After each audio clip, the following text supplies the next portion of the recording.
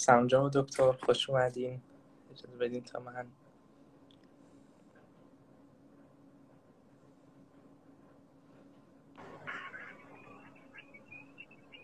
سلام عرض میکنم. سلام حال شما علیکم جناب خوبه؟ دکتر. وقت شما خسته بخیر باشه. نباشید جناب سلطانی، شب شما بخیر باشه. مت باشید. به لایو خیلی سیما متشکرم. خوش اومدید. جناب دکتر خسروی رو هم دعوت صدای کردیم. بنده مناسب هست؟ بله صداتون خیلی مناسبه. خیلی. سلام عرض سلام میکنم جناب دکتر. سلام ارادت. صدای من خوبه؟ بله بله بنده که خیلی خوبه. خوش اومدین جناب خب دکتر. خدا رو شکر. زنده باشید. ممنونم. منم سلام عرض میکنم خدمت شما آقای دکتر عزیز و متشکرم. امیدوارم حالتون خوب باشه. روز داروساز هم تبریک عرض میکنم خدمت همه همکاران خیلی عزیزم و متشکرم. آقای دکتر هم که به نوعی دیگه در جرگه داروسازان هستن دیگه چه گفت؟ بله. و به شما هم البته تبریک عرض میکنم. سلامت خیلی باشید. تاکید همچنین داشتم. بله. بارها میگفتم داروساز، ایشون هر بار اصرار می‌کردن من داروشناس هستم. آقا سلطان من داروشناس هستم. بله من از بابت اینکه مخاطبین دچار اشتباه نشن و اینکه خود شما مطمئن باشید که در واقع اون هدفی که از پادکستتون دارین درست برآورده بشه. خدای نکنه من منحرف نکنم از اون هدفش، مگه نه که چه فرقی داره، بلکه اون بیخورده بهترم شاید باشه. خیلی خوشبختم جناب دکتر خسروی. من جلوتر ارادت. خدمت شما مستحضر نبودم. زنده باشی. منم همینطور خیلی خوشحالم از آشنایی با شما و اینکه سعادت اینو دارم که با هم دیگه چند دقیقه‌ای چند ساعتی رو به گفتگو بشینیم ان شاءالله. در خدمتتون. داستان آشنایی با دکتر بزرگوار رو بخوام بگم، جناب ترشیزی ما پارسال بود که سر سرویس برگشت به خوابگاه توی دانشگاه علوم پزشکی ایران با هم آشنا شدیم. از همونجا فهمیدم که چه دکتر جا افتاده و محترمی هستن، تا اینکه ایشون چه دانشجوی جا افتاده و محترمی هستن، تا اینکه گفتن حالا روند تحصیلاتشون رو گفتن بله خب معلومه که سالها حضور در دنیای طب و آکادمیه که همچین استاد با اخلاقی رو تربیت کرده. و جناب دکتر خسروی هم سال 99 بود یک ارائه رو در حوزه تروما داشتن، آسیب مغزی. اون موقع فکر کنم هنوز دانشجوی نوروسرجری بودن، رزیدنت نوروسرجری بودن، توی انجمن علوم اعصاب صدر دوره‌ای که ما داشتیم. و حالا بخوام یک معرفی رو داشته باشم کوتاه، اول اینکه به لایو اینستاگرامی داروسازی در دنیای کسب و کار و درمان خوش اومدید. ما امروز میزبان دو مهمان بزرگوارمون هستیم. به ترتیب من اسمها معرفی میکنم، بیادبی نباشم. میشه دکتر ترشیزی رو اول خطاب قرار میدم چون به ترتیب حروف الفبا هستن. جناب دکتر ترشیزی فارغ التحصیل MD هستند در دانشگاه علوم پزشکی تبریز و در حال حاضر دانشجوی ترم سوم میتونیم بگیم، ترم دوم قبول شدن برای ترم سوم PhD فارماکولوژی علوم پزشکی ایران. جناب دکتر خسروی هم فارغ التحصیل MD دانشگاه علوم پزشکی بقیت‌الله هستند. ایشون تحصیلات زیادی رو داشتن، تجربیات تحصیلی، و فارغ التحصیل دو رشته کارشناسی ارشد کسب و کار دارویی و کسب و کار سلامت هستند در دانشگاه‌های شهید بهشتی و تهران و در حال حاضر هم دانشجوی PhD نوروساینس هستند در دانشگاه یگه اگه اشتباه تلفظ نکنم در بلژیک. خیلی خوش اومدید. لیژ. مرسی. محورهای گفتگومون رو هم بخوام بگم، حالا توی پوستر هم بود ولی اینجا هم از رو بخوام بخونم. یکیش اینه که میخوایم یکم به زندگی و روایت تحصیلی این دو مهمون بزرگوارمون بپردازیم که به دارو هر دوش مرتبط بود. بعد از اون به تکامل و تاریخچه‌ای از دنیای داروسازی بپردازیم، کسب و کار حوزه صنعت داروسازی و ورود به پژوهش توسط داروسازان و البته تیم‌های کلینیکال، پلتفرم‌های آموزشی و بحث خود درمانی و داروهای گیاهی. خب گفتگومون رو با اجازهتون اول با جناب دکتر ترشیزی شروع کنیم. جناب دکتر بفرمایید که روایت تحصیل و دلیل انتخاب فارماکولوژی رو برای ما بگین، در حالی که بیشتر پزشکان عمومی ترجیح میدن که به سمت و سوی رزیدنتی تخصص حرکت کنن.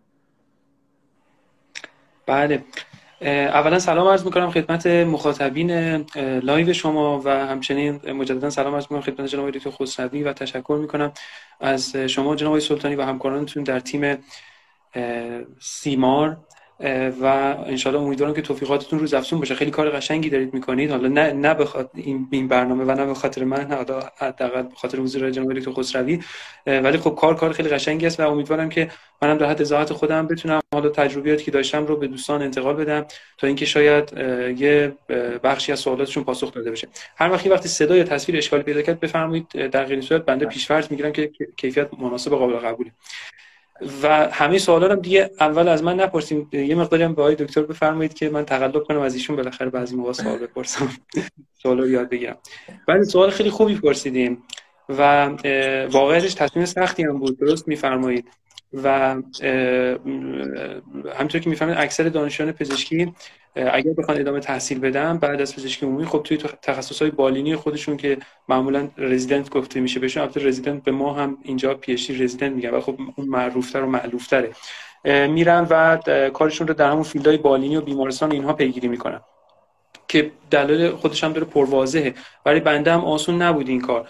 خب مثل خیلی از مخاطبین ما که احتمالاً دانشجوی پزشکی باشن و به دلیلی پزشکی رو انتخاب کردن، بنده هم به همون دلایل پزشکی رو انتخاب کردم و همچنان اون دلایل پابرجاست. یعنی فرض بفرمایید که مثلا اون شیفتگی که نسبت به بدن انسان داشتم یا اون جایگاه خاصی که برای پزشکی قائل بودم در بین علوم مختلف، بالاخره هممون از بچگی شنیده بودیم العلم و علمان، علم الادیان و علم الابدان، و خیلی به روابط انسانی علاقه داشتم، به کار با انسان‌ها، به کار با بیماران خیلی علاقه داشتم و اون حالت در واقع کار دست و کار هنری بودن پزشکی رو هم خیلی دوست داشتم. حتما دوستان اطلاع دارن که اصلا تحقیقات نشون داده که کارهایی که کار دست هستن جاب ساتیسفکشن رو میبره بالا. یعنی مثلا مقایسه بفرمایید کسی که کارش مثلا رنگرزی بنا هست در مقایسه با کسی که مثلا حسابدار هست یا حتی تئوریسین فیزیک هست، این که همین که صرفا کار با دست دارن خودش یه رضایت خاصی میاره. تمام اینها بود و همچنان هم هست.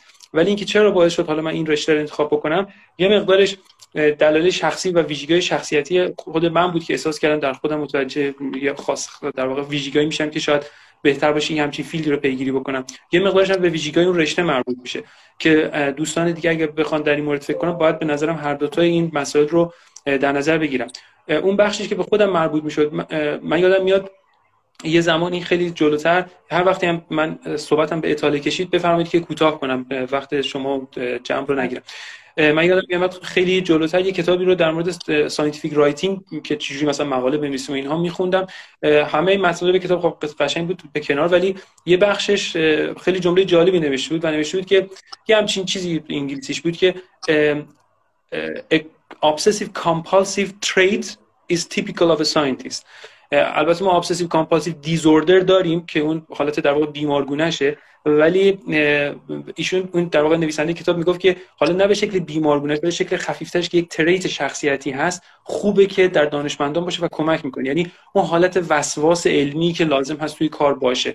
و من احساس میکردم یه همچین چیزی رو دارم که شاید هیچ جایی بهتر توی در واقع کار در واقع آزمایشگاهی، کار در واقع تحقیقاتی بیشتر از جای دیگه بتونه خودش رو نمود بده و ازش بتونم استفاده بکنم. یه مقداری هم به ماهیت رشته فارماکولوژی برمیگشت و من وقتی که می‌خواستم این علاقه دومم رو در واقع پیگیری بکنم، حالا از میان رشته‌ها کدوم رشته رو انتخاب بکنم، فارماکولوژی جزو رشته‌های خیلی مادر و پایه است. یعنی در کنار یه رشته‌ای مثل فیزیولوژی و بیوکیمیستری و احتمالاً یکی دو تا رشته دیگه جزو رشته‌های خیلی پایه محسوب میشه و خیلی بین رشته‌ای، خیلی به رشته‌های دیگه کمک میکنه، خیلی از رشته‌های دیگه کمک میگیره و فیلد کاریتون توی البته اینا همه برداشت خودم هست، ممکنه آقای دکترم نظراتی در این مورد داشته باشن که خوشحال میشم بدونن یا دوستان دیگه حتی توی لایومون، ولی احساس کردم که من میتونم تو این رشته خیلی علاقه زیادی رو پیگیری بکنم، محدود نیستم به کار خاصی. اگر مثلا به نوروساینس علاقه داشته باشم مثل آقای دکتر میتونم برم نوروفارماکولوژی کار بکنم، اگر مثلا به مشکلات غدد علاقه داشته باشم به همین و قص الهازا. این هم خیلی کمک کننده بود در این قضیه. و یه نکته خیلی مهم دیگه هم که به این تصمیم گیری من کمک کرد این بود که اتفاقا به خاطر علاقه من به پزشکی بود. یعنی چی؟ یعنی اینکه پزشکی یه مشکلی که داره اون شرایط سخت کاریش هست که گاهی باعث میشه کیفیت ارائه خدمات پزشکی از اون حد ایدئالش خارج بشه. متاسفانه تو کشور ما یه مقدار بیشتر از جای دیگه هم هست. همین که همه شنیدیم و میدونیم، مثلا دیدیم متاسفانه گاهی پزشکان متخصص غیره 4 تا بیمار میبینن، صبح تا شب بیمار میبینن و این ضرورت، یعنی خیلیشون اصلا از بابت کسب درآمد و پول اینها نیست، بلکه اقتضای جامعه سلامت این هست که اینطوری کار بکنن تا نیازها برطرف بشه. یه سری اشکالات مدیریتی هست، یه سری اشکالات فرهنگی هست، یه سری مسائل مختلف هست که به این قضیه دامن میزنه و این منو اذیت میکرد. یعنی و میخواستم پزشکی رو به این شکل با این در واقع کانتکست و به خاطر کسب درآمد پیگیری بکنم، این خیلی من رو اذیت میکرد و محدود میکرد. ولی خب اگه من بیام یک رشته دیگری که خیلی به پزشکی نزدیک هست و میتونستم علایقمو پیگیری بکنم ادامه بدم و شاید انشالله بتونم یه منبع درآمد نسبتا مستمری رو ازش داشته باشم، بعد میتونم طبابت خودم رو هم در کنارش به اون شکلی که خودم دوست دارم انجام بدم، با فراغ خاطر، با وقتی مناسبی که برای بیمار میذارم، با تعاملی که با بیمار میتونم داشته باشم، مطالعه و قص الازا.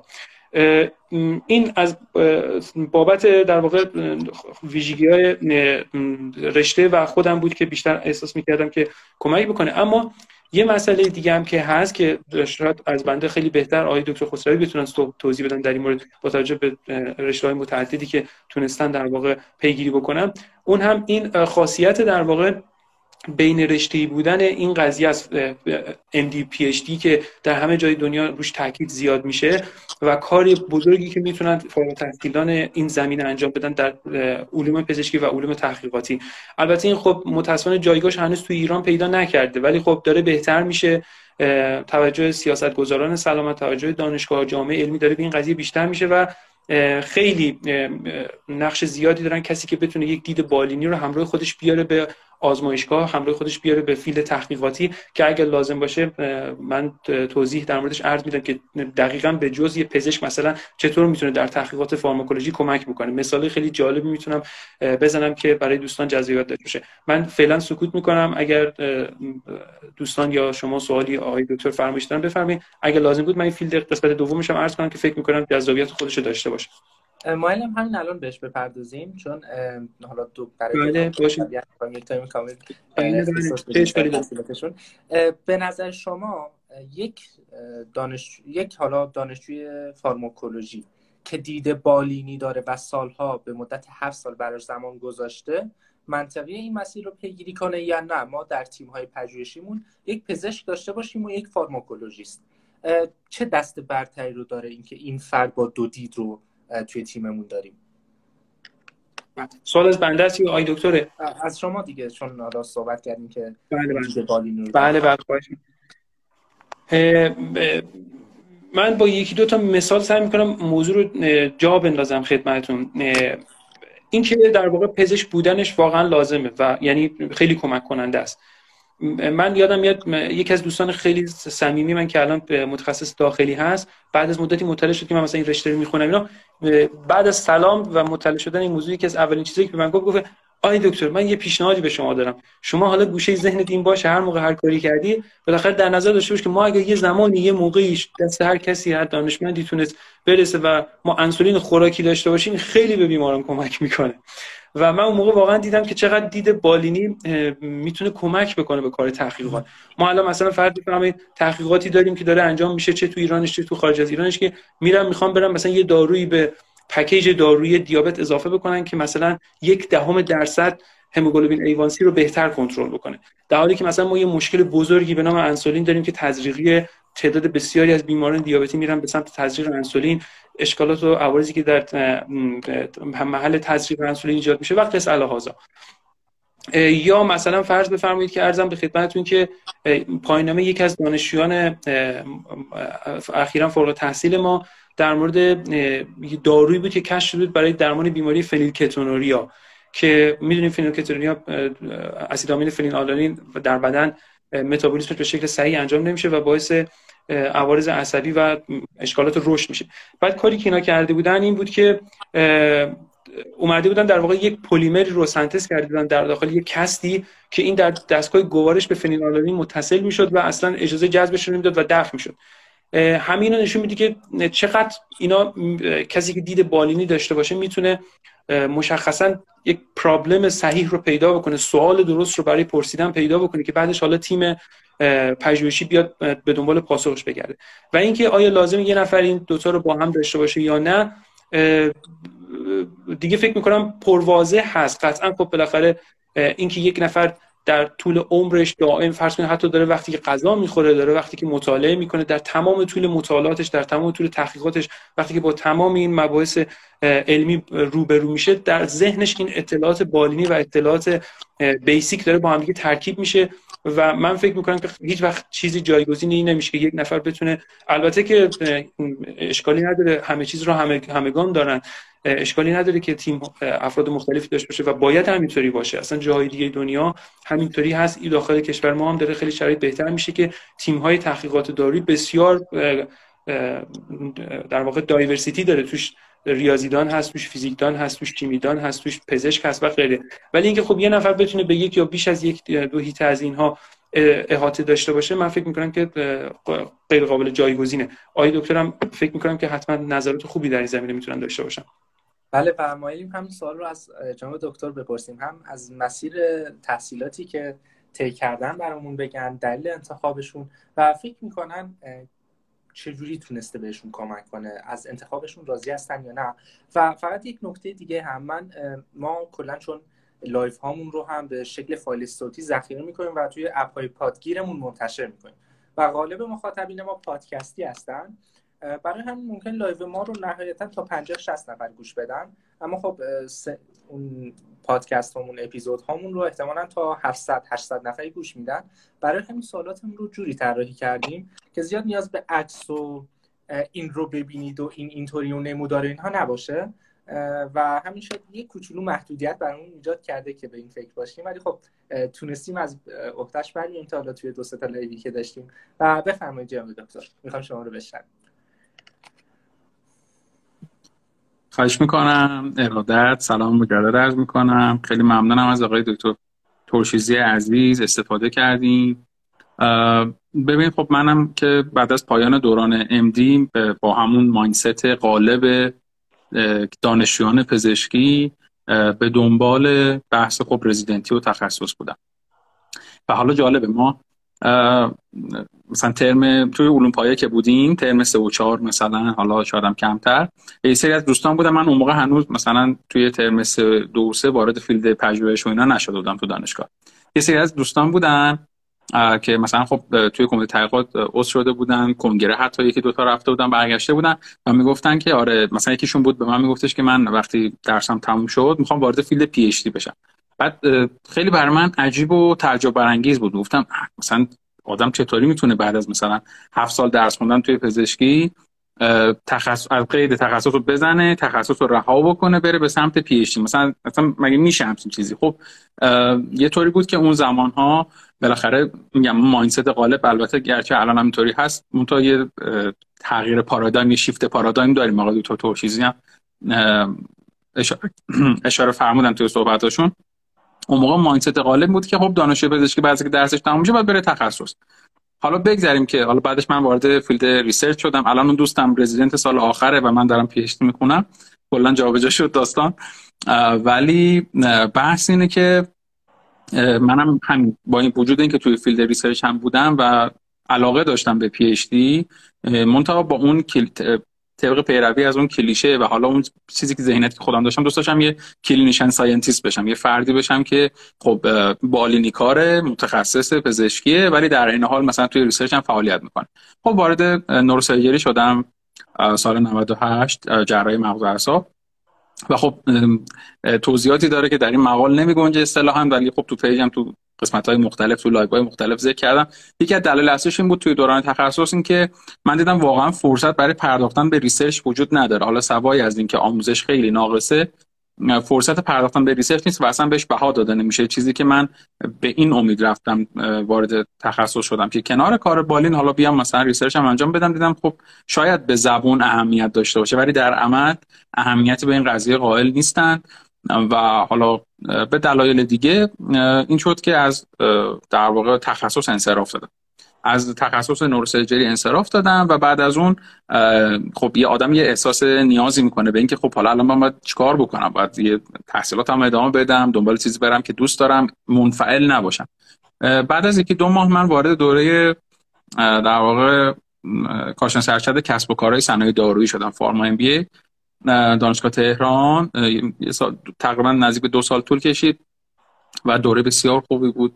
خیلی به من کمک کرد توی درک صنعت دارو. یعنی من خب از دوران دبیرستان به کسب و کار علاقه داشتم. همون موقع ها سعی می‌کردم کار مختلف امتحان کنم، مثلا توی سوپرمارکت آشنایان و فامیلان وای میسادم، مثلا فروشندگی رو امتحان می‌کردم توی بنگاه املاک مثلا. ولی وقتی شما میایید دیگه وارد فضای علمی میشی، خب اون علاقه هست، منتها باید بیای منطبقش کنی با فضای علمی که وجود داره.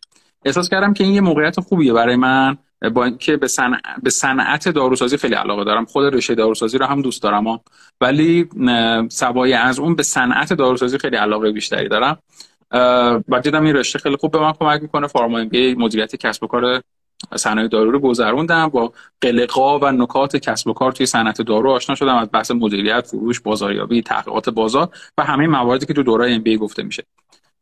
در کنار اون هم دوباره یه دوره اچ ام بی ای یا در واقع مدیریت کسب و کار سلامت رو هم گذروندم که بحث بیشتر تمرکزش روی مدیریت کسب و کارهای حوزه سلامته، حالا مثلا درمانگاه، بیمارستان و حالا کسب و کارهای دیگه‌ای که به صورت نوظهور، به صورت اپلیکیشن یا استارتاپ‌های جدید هستش. تو اونم یه سری نکات یاد گرفتم و این 2 تا دوره که تموم شد، خب من از بعد از اینکه وارد دوره تخصص نوروسرجری شده بودم علاقه‌ای داشتم به نوروساینس قبلش، ولی خب علاقه‌ام خیلی دوچندان شده بود و تصمیم گرفتم که وارد دوره پی اچ دی بشم به خاطر علاقه شدیدم به ریسرچ، به نوروساینس. و وقتی این 2 تا رو می‌ذاشی کنار هم، یه چیزی در واقع مثل پی اچ دی نوروساینس به ذهن آدم خطور می‌کرد و دوست داشتم که بالینی هم باشه. خب بعد از حالا مکاتبات و ایمیل و این حرفا تونستم از دانشگاه لیژ پذیرش بگیرم توی رشته نوروتروما، پی اچ دی نوروتروما، و تزم هم در واقع روی تشخیص روش‌های نوین تشخیص ضربه مغزی هست یا همون کانکاژن، ضربه مغزی خفیف. و روی این زمینه داریم کار می‌کنیم توی مرکز تحقیقاتمون. یه 7-8 ماهی هست من دورم شروع شده، نزدیک 1 سال میشه که فعلا به صورت آنلاین دارم پیگیری میکنم. و این از مسیح. حالا اگه نکته دیگه چیزی مونده بفرمایید که من بگم. پی اچ دی تون نوروتروماست یا نوروساینس؟ ببینید، نوروساینس یک واژه بسیار گسترده و بسیار جامع و یه عالمه زیر شاخه و محدوده داره. من همیشه با صحبت کردن از نوروساینس به این جامعه مخالفم. یعنی خود نوروساینس شاخه‌های مختلف داره، یه جایی پای روانشناسی باز میشه، یه جا پای پزشکی باز میشه، یه جا پای کامپیوتر باز میشه، یه جا پای داروسازی باز میشه و شما هر چیز دیگه رو تو دنیای امروزی میتونی بذاری کنار نوروساینس، یه نورو اولش اضافه کنی با اون چیز بشه یک واژه جدید. خب من خودم توی مثلا حالا نورو بیزینس هم در واقع دارم فعالیت میکنم. یعنی اومدن شما وقتی میبینی چیزی مثل کسب و کار که انقدر شاید به نظر از علم دور بیاد کنار نوروساینس قرار میگیره، بنابراین هر چیزی دیگه قابلیت ادغام شدن با این رشته رو قرار گرفتن و بهره بردن از ابزارهای پژوهشیش رو داره. نوروساینس اون شاخه بزرگتر و اون واژه عامتره. من از اون واژه نوروساینس در زمینه نوروساینس بالینی یا کلینیکال نوروساینس دارم پژوهش میکنم و فعالیت میکنم و در زمینه کلینیکال نوروساینس توی حوزه نوروتروما، یعنی اختصاصا روی ضربه مغز دارم فعالیت میکنم. البته خب ما توی درسامون، توی کلاسامون به صورت عام در تو فیزیولوژی و در واقع بحث‌های مولکولار و آناتومی نوروساینس میخونیم، ولی اون چیزی که اختصاصا روش داریم کار میکنیم ضربه مغزی، نوروتروما، آسیب‌های نورونی دستگاه عصبی مغزی هستش. اینطوری. حالا میگم این روزا خب کلا نوروساینس شده چیز دیگه، مثلا نشان میتیکومانه، مثلا هر کسی میخواد خودشو مطرح کنه یا مثلا یه پیجی زده یا میخواد مثلا یه سری فالوور جمع بکنه، مثلا اینو نشون میده آقا نوروساینس. در صورتی که خب شناخت این رشته و شناخت این واژه به نظر من خیلی مهمه. بیشتر مود شده فکر میکنم این روزا تا اینکه به اهمیت واقعیش آدم یا مثلا دوستانی که دارن فعالیت میکنن یا علاقه‌مندن حتی پی برده باشن. مثلا قبل از ورود تو این زمینه باید تبیین بشه نوروساینس، که حالا شاید اینجا جاش نباشه ولی خیلی صحبت زیاده راجبش. دقیقاً. اصلا تقریبا هر واژه‌ای، هر کسب و کاری که بخواد خودش رو علمی نشون بده، تخصصی و بروز نشون بده، امروز میاد یک نورو خیلی ساده میذاره، مثلا نورو دیزاین، و فرد حالا جدای از اینکه از فیزیولوژی ایناش هیچ سررشته نداره، وقتی ازش میپرسی خب باشه تفاوت تو با فرد دیگه ای چیه، میبینی صرفا داره تجربی کار میکنه، ولی چون با کلاسه و یک هویت رو به اون فرد میده ازش استفاده میکنه. همینطوره. و حالا ما این بیشتر به بحث‌های علمی و گفتگومون و مرتبط به دارو بپردازیم. جناب ترشیزی، میخوام از شما در مورد تاریخچه داروسازی بپرسم و داروشناسی. خب اگر برگردیم به قرن‌ها پیش، ما حالا قبل از اون هم صرفاً با دعا، با سحر و جادو می‌خواستیم درمانی رو انجام بدیم، اما قرن‌ها پیش و مخصوصاً کسی که خیلی این رو با ایشون میتونیم بشناسیم، بحث طبع‌ها و مزاج‌ها مطرح شد که سرد و گرم باشه، مزاج‌های فصول سال باشه. حکیم ابن سینا بودن، ابو علی سینا. و بعد از ایشون ما خب سالهای زیادی رو گذروندیم و امروز به داروهای شیمیایی رسیدیم که به نظر حتی ریشهشون هم از درخت‌ها و گیاه‌ها نباشن، از دمنوش‌ها انگار گذار کردیم. میخوام از شما این رو بپرسم که چی شد؟ این داروهای شیمیایی چه دست برتری رو نسبت به دمنوش‌ها داشتن، نسبت به داروهای گیاهی داشتن که تونستن جایگزین بشن؟ چه چیزی پشت این علم هست و متدولوژی رسیدن به این علم چیه؟ تاریخش چی بوده؟ از چه مراحلی گذار کردیم؟ هرچند که بعد از اون می‌خوایم یکم در بحث پژوهشیش با دکتر خسروی ریزتر بشیم، اما برای ما از این سیر پیشرفت و تکامل دارو بگیم. بله، خیلی ممنون، متشکرم از شما و جناب دکتر. عرض کنم خدمتتون که من اول فقط یه نکته خیلی کوچیکی از سوال قبلیتون یادم اومد که عرض کنم.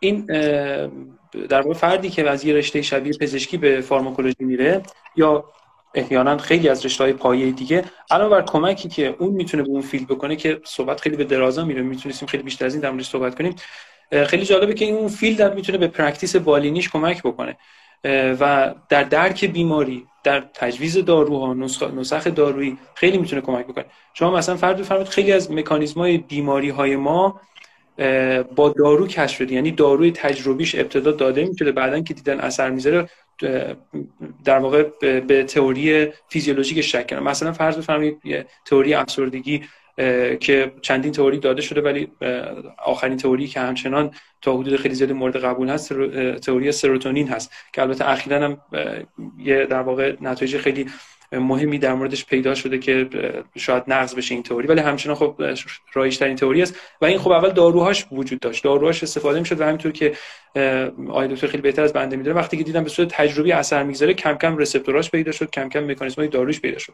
منظوری که یعنی کمک دو طرف است. حالا برگردم به سوال دوم شما و اینکه در واقع ریشه چی هست. بله خب درمان دارویی که شاید به اندازه تاریخ بشر قدمت داشته باشه، وقتی که اصلا شما فرض کنید وقتی که تشنه اید دارو میخورید در واقع دارید تشنه اید آب میخورید در واقع دارید دارو درمانی میکنید، دارید یک ماده زنوبیوتیک رو از خارج از بدن وارد بدن میکنید و به بدن کمک میکنید.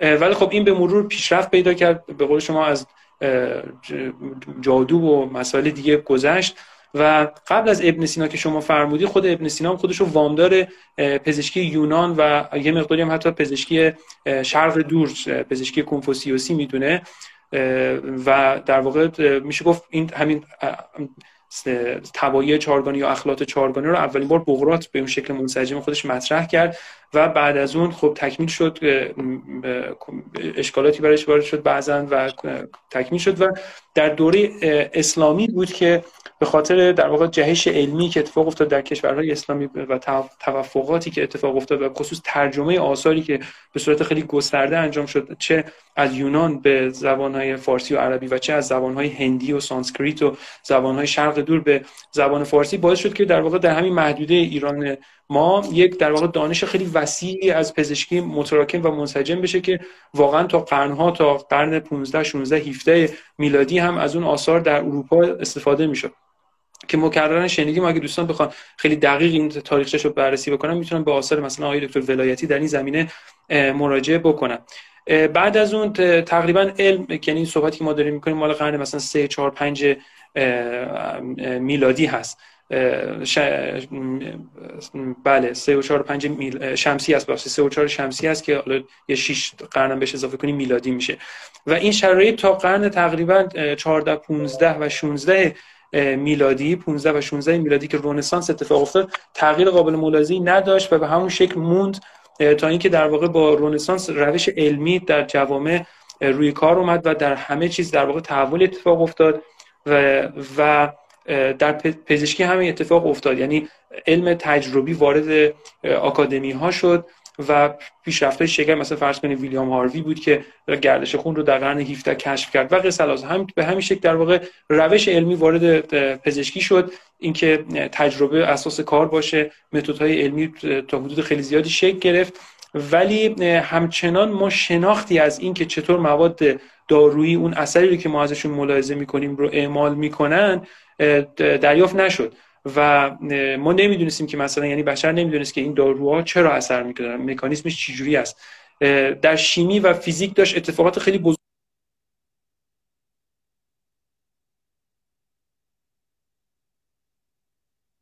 از پزشکی. نیمه دوم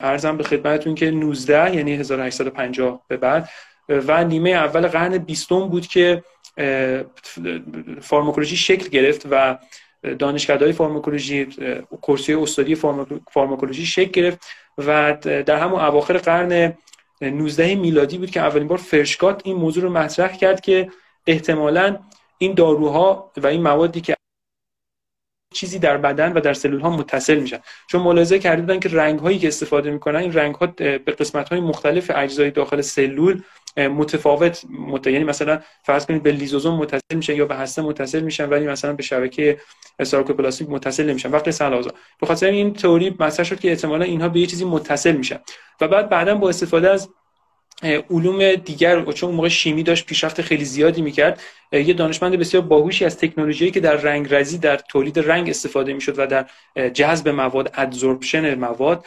ادزورپشن با ابزورپشن بی فرق میکنه، ادزورپشن مواد، در واقع آی کلارک بود که در حدود 1930 این تئوری رسپتور فارماکولوژی رو بنا نهاد که باز اون خودش هم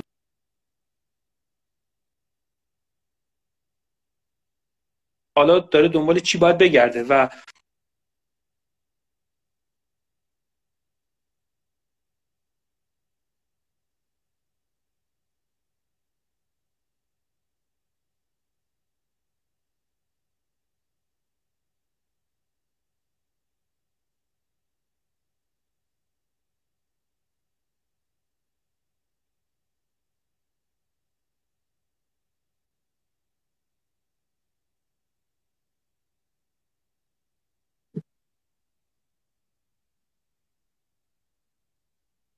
فکر کنم اتصال اینترنت آقای دکتر کم ناپایداره، درسته؟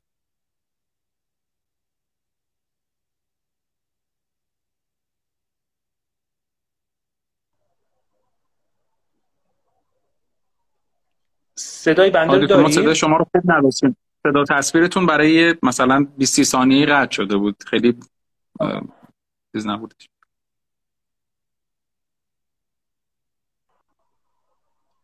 اگر مشکلی هست میخواین یه فرصت مختصری به بنده بدید، من اینترنت اجازه بفرمایید، من اینترنت رو عوض میکنم برمیگردم. به امید خدا.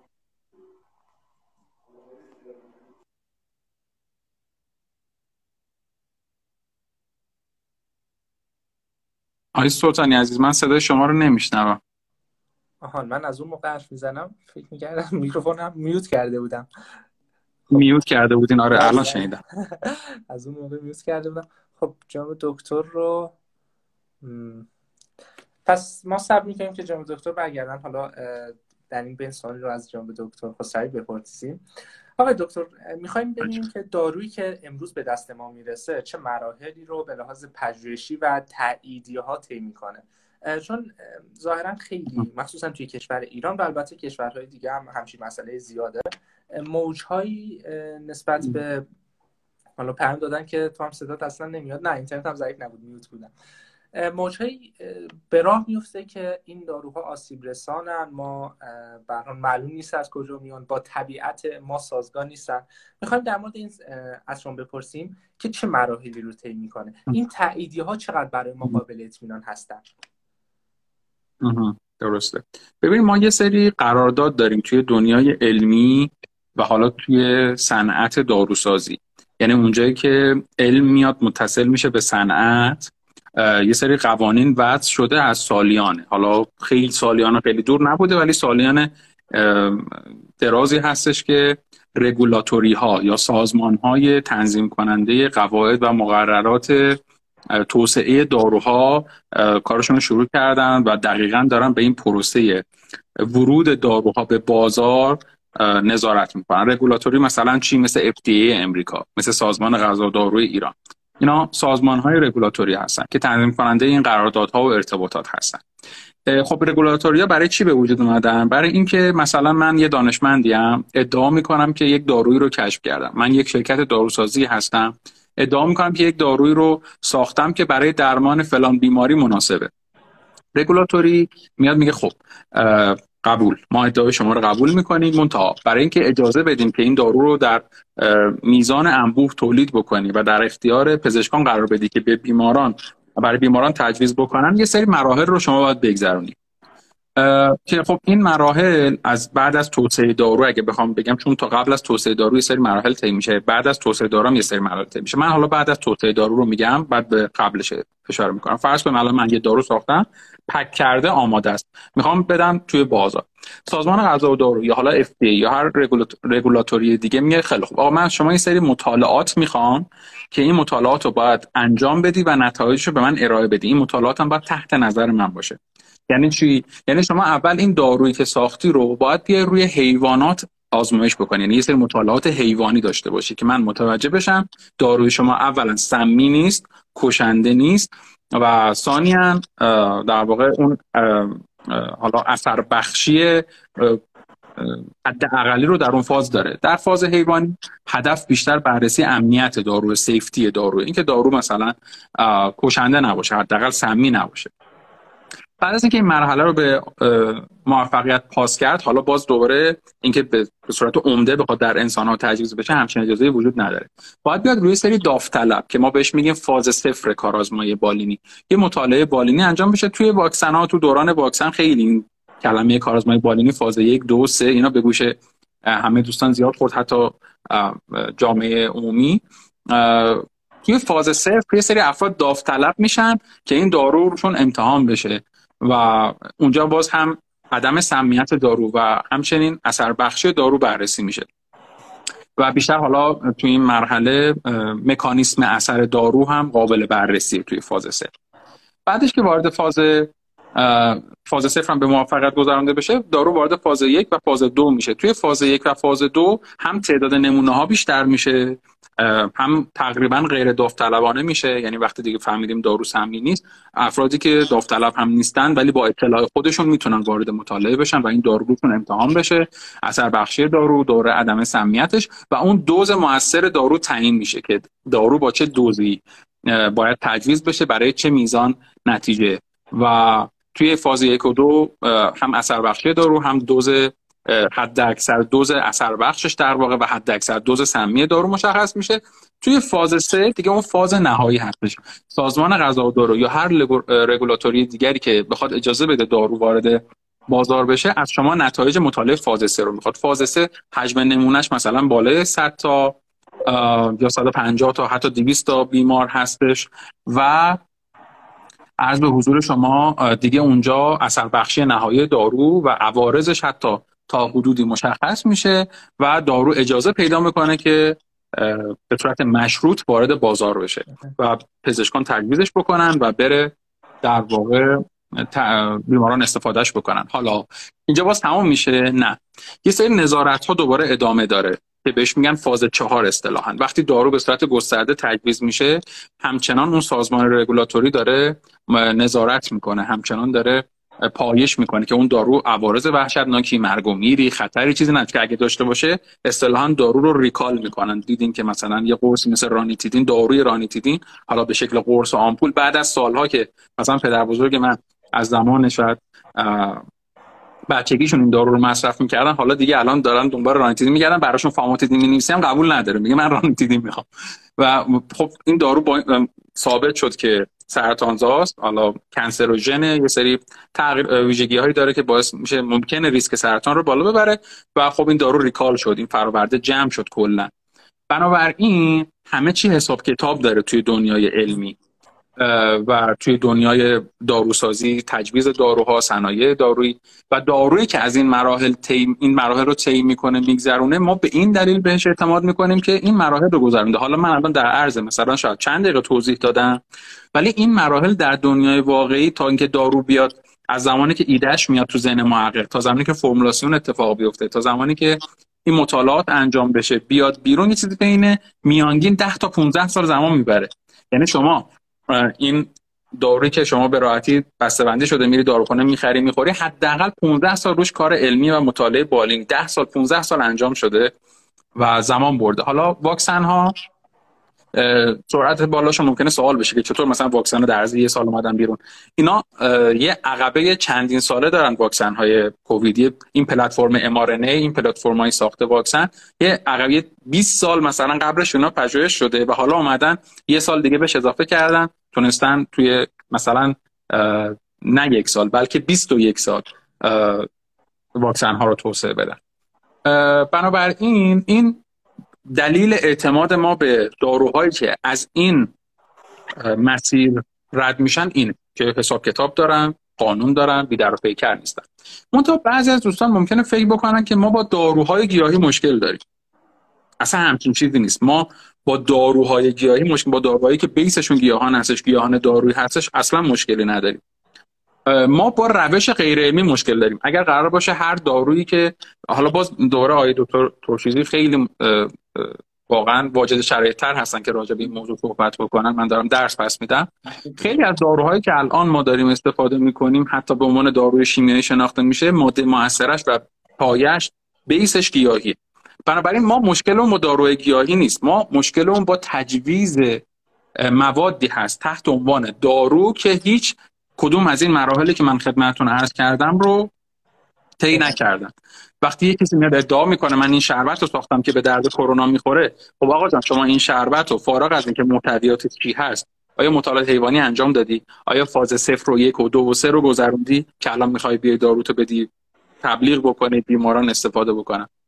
بنابراین ما مشکلمون با روش توسعه دارو هست توسط بعضی از دوستان، با روش توصیه داروها و توصیه های دارویی هست، نه با خود اون دارو. کمان که علم مثلا ویژگیش اینه دیگه، علم خود اصلاحی داره، یعنی میپذیره اشتباهاتش رو، تعصب بیجا نداره. اگه یه روش علمی بیاد این دارو رو رد بکنه میپذیره، میگه چشم به دیده منت، خودش رو اصلاح میکنه، میاد تغییر میده، میگه بله آقا من اشتباه میکردم.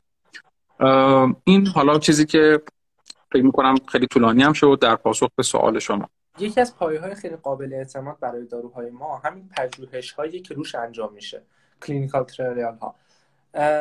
این رو میخوام بپرسم که شبهه‌ای دقیقاً همین نقطه مطرح میشه و میگن سرمایه گذار این مطالعات خود شرکت‌های داروسازی هستن و به نظر میرسه اهالی علم هم برای این راه حل‌هایی دارن. حالا من یکیشو میدونم اینه که میگن توی گزارش‌ها، توی ریپورت‌ها حتما این بیاد که شما بودجهتون از کجا تامین میشه. گاهی سر داده سازی ما ترس داریم، سر حذف داده ها ما ترس داریم. میخوایم در مورد این صحبت کنیم که داوران چجوری میتونن، حالا با توجه به اینکه خودتون داور مجالس مختلف جوری، این عیب ها رو شناسایی کنن، این خطاها رو. ببخشید من داخل پرانتز بپرسم صدا و تصویر من الان اوکی هست؟ مشکل حل شده؟ الان اوکیه. دقیقاً هم میدونم کجا حرفتون قطع شد. ان شاء الله بعد از این سال برمیگردیم. اختیار دارین. بله نه خواهش میکنم، فقط می‌خواستم مطمئن شم چون صدایی از من نبود که مطمئن شم. ممنونم، بفرمایید. زنده باشید. ببخشید دکتر چیزی ما جسارت میکنیم، شما قطعا توی همین زمینه‌ها هم از ما پیشروتریم و صرفا در این دست پس میدیم. زنده باشید. یاد میگیرم از معذرتون، خیلی دارم استفاده میکنم. خیلی ممنونم، متشکرم. بزرگواری دارید. عرض به حضور شما که ببینید، خب وقتی من یه شرکت دارویی دارم که قراره یه دارویی رو بدم به بازار که ازش نفع مالی ببرم، یعنی قراره دارو فروخته بشه به هر حال دیگه، یعنی مجانی که دارو رو توزیع نمی‌کنم، نمیام 10 سال 15 سال فعالیت آرندی، توسعه و پژوهش، تحقیق و توسعه انجام بدم که مثلا مجانی دارو رو برسونم دست مردم. طبیعتا نفع مالی دارم برای فروش دارو و طبیعتا هم اون شرکت هستش که باید هزینه پژوهش ها رو بده، هزینه تحقیق ها رو بده. کسی دیگه نمیاد قبول بکنه که مثلا این هزینه های سنگین رو متحمل بشه، چون بسیار هزینه بالایی داره تحقیق و توسعه دارو. اما ما یه چیزی داریم تحت عنوان کانفلیکت آف اینترست یا تضاد منافع. هنر سازمان‌های رگولاتوری و تنظیم کننده مقررات دارویی این هستش که بیان بر این تضاد منافع غلبه بکنن با روش‌های مختلف. یکیش اینه که آقا در واقع داورهای مناسب بذارن برای پروپوزال هایی که داره میشه، برای پروتکل هایی که نوشته میشه، برای نتایجی که بیرون میاد. بله امکان داده‌سازی هست، امکان خدا نکرده و متاسفانه تقلب در نحوه بیمارگیری و همه اینا هست که همه اینا رو داورهای اون سازمان رگولاتوری باید نظارت داشته باشن. در چندین مرحله مقاله رو میخونن، حتی یه سری تست های آماری وجود داره که میشه به واسطه اونها اگر داده‌سازی، فالسیفیکیشن، فابریکیشن اتفاق افتاده باشه در واقع تشخیص داده بشه. همه اینها هست و مکانیزم‌های متعددی برای جلوگیری از این اتفاقات تعبیه شده. اما با همه این تفاصیل بله، نه من میتونم منکر این قضیه بشم، نه هیچ شخص دیگری که تضاد منافع بالکل در صنعت داروسازی وجود نداره. هستش، ممکنه وجود داشته باشه. مثلا یه دوره، یه زمانی، یه سری از افرادی که توی سازمان‌های رگولاتوری، توی وزارت بهداشت تصدی داشتن، مسئولیت‌هایی رو داشتن، اقدام به تولید داروهایی کردن. الان داروها بیرون هم هست، داره استفاده میشه. خب این یه نمونه از تضاد منافع. منتها وجود تضاد منافع مؤید رخداد قطعی تقلب نیست. یعنی اگر جایی تضاد منافع وجود داشته باشه حتما تقلب اتفاق نیفتاده، حتما مثلا چه میدونم دستکاری اتفاق نیفتاده. ممکنه یه سری فرآیندها تسهیل شده باشه، یه سری در واقع امکانات و تسهیلات گرفته شده باشه، ولی لزوما اون تقلب اتفاق نیفتاده. بنابراین ضمن اینکه نمیتونیم رد بکنیم که امکان تقلب وجود داره، ولی نمیتونیم به واسطه وجود چندین مورد تقریبا میشه گفت استثناء کل این پروسه رو ببریم زیر سوال. پس بگیم چون مثلا یکی دو مورد تضاد منافع وجود داره، یکی دو مورد شرکت ها برای سودجویی اومدن داروهای غیر استاندارد دادن بیرون، یا مثلا داورای سازمان‌های رگولاتوری رو خریدن، به سازمان‌های رگولاتوری رشوه دادن، پس مطلقاً دیگه ما به این داروها اعتماد نکنیم. حداقلش اینه که این داروها هرچند با زیرمیزی، هرچند با رشوه، هرچند با دور زدن قوانین، یه سری موارد رو گذروندن، یه سری مراحل رو طی کردن و بنابراین خیلی بیشتر میشه از نظر عقلانی بهشون تکیه کرد تا داروهایی که صرفا به واسطه مخلوط شدن چندین ترکیب بدون حتی دوزبندی، بدون فرمولاسیون، بدون هر چیزی تجویز شدن. حالا مثلا این ایده هم از اینجا میاد که آقا داروی گیاهی بی خطرن.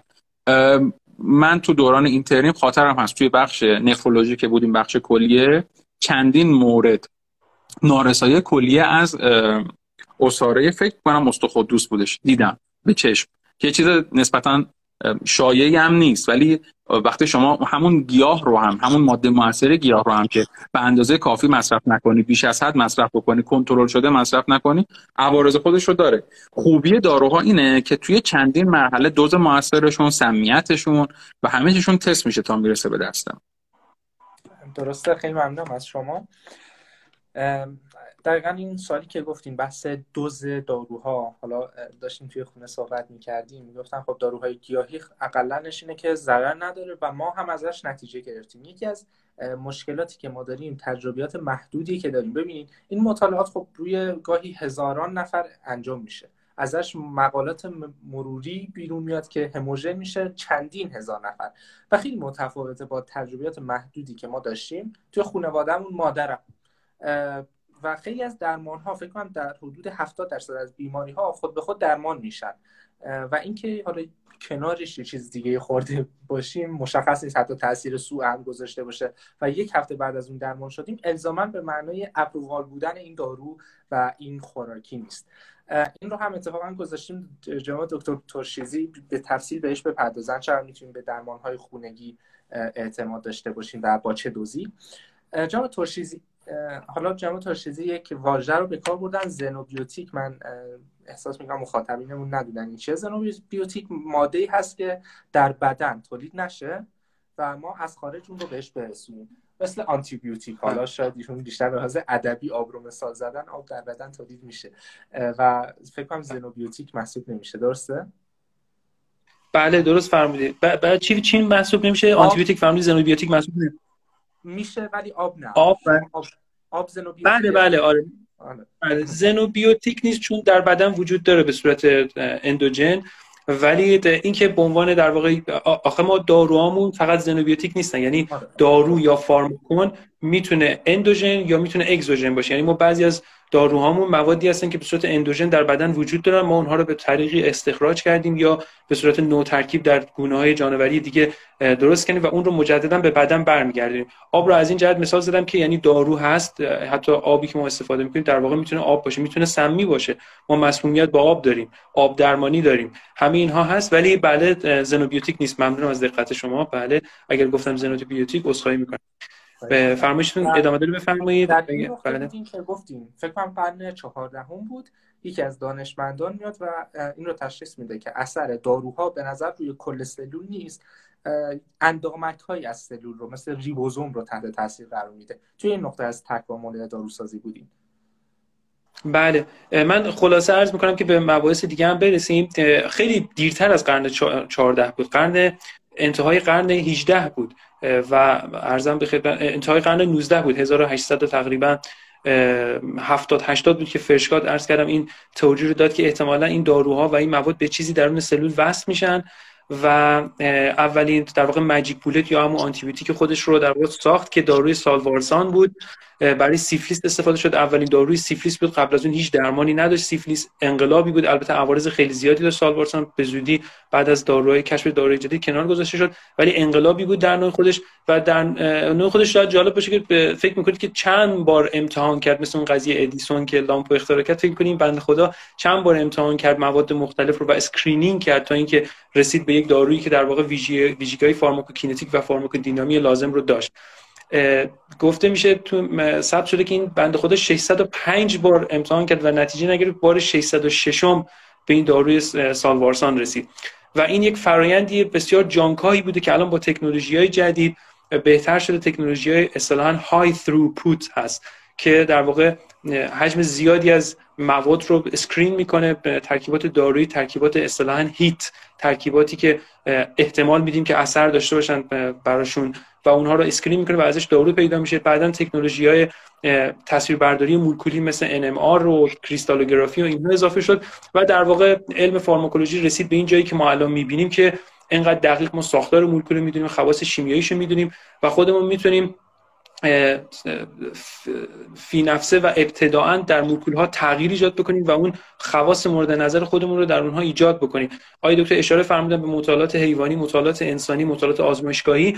ما تا شاید قبل از قرن 20، قبل از قرن 21 و یه مقداری اواخر قرن 20 ما یه در واقع مطالعات دارویی و اصلا کلا مطالعات پزشکی ما یه این ویترو بود و یه این ویوو بود. این ویترو یعنی در آزمایشگاه هست، غیر موجود زنده، یعنی موجود کامل زنده نه، ولی این ویوو یعنی موجودی که وایو هست، زنده هست، روی انجام میشه. اما بعد از اون یک نوع جدیدی از مطالعات هم اضافه شد به نام مطالعات این سیلیکو که از همون کلمه سیلیکون و سیلیکون ولی و اینها گرفته شده که در واقع شکل جدیدی از مطالعاتی هست که اصلا کلا در محیط مجازی انجام میشه و شبیه سازی داده ها، شبیه سازی ساختار رسپتورها، ساختار دارو است که به هم دیگه اثر میذارن.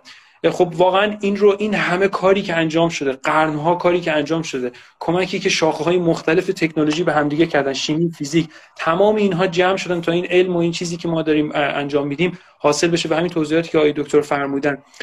حالا این که ما بیایم در واقع برگردیم استناد کنیم به منابعی که فرض کنید که مثلا 10 قرن قبل نوشته شده و همونها رو بخوایم الان پیاده بکنیم با تمام مسائلی از جمله تداخل مسائل ژنتیکی، تداخل دارویی و خیلی چیزهای دیگه واقعا ساده انگارانه است. در مورد طب سنتی من اتفاقا قبل از لایو هم که شما فهمیدید احتمالا این موضوع اگر فرصت بشه صحبت می‌کنیم در موردش در لایو، من همونجا عرض کردم خدمتتون که اتفاقا من خودم شخصا جزو کسانی هستم از جامعه آکادمی که بسیار علاقه‌مندم به طب سنتی. خب این میراث ماست و سهمی از حقیقت داره، تعارف بردار نیست. یعنی چه در گذشته مواردی کمک می‌کرده، چه در الان هممون بالاخره ملاحظه کردیم هم در مسائل جزئی، در مثلا فرض کنید که معدمون ترش میکنه، اصطلاحاً مثلا میگن سردی خوردیم. من مثلا همین الان چند دقیقه قبل مثلا احساس کردم این موقع ترش کردم، یه خورده گردو خوردم که مثلا ترش کردنم خوب بشه، اصطلاحاً تب معدم گرم بشه.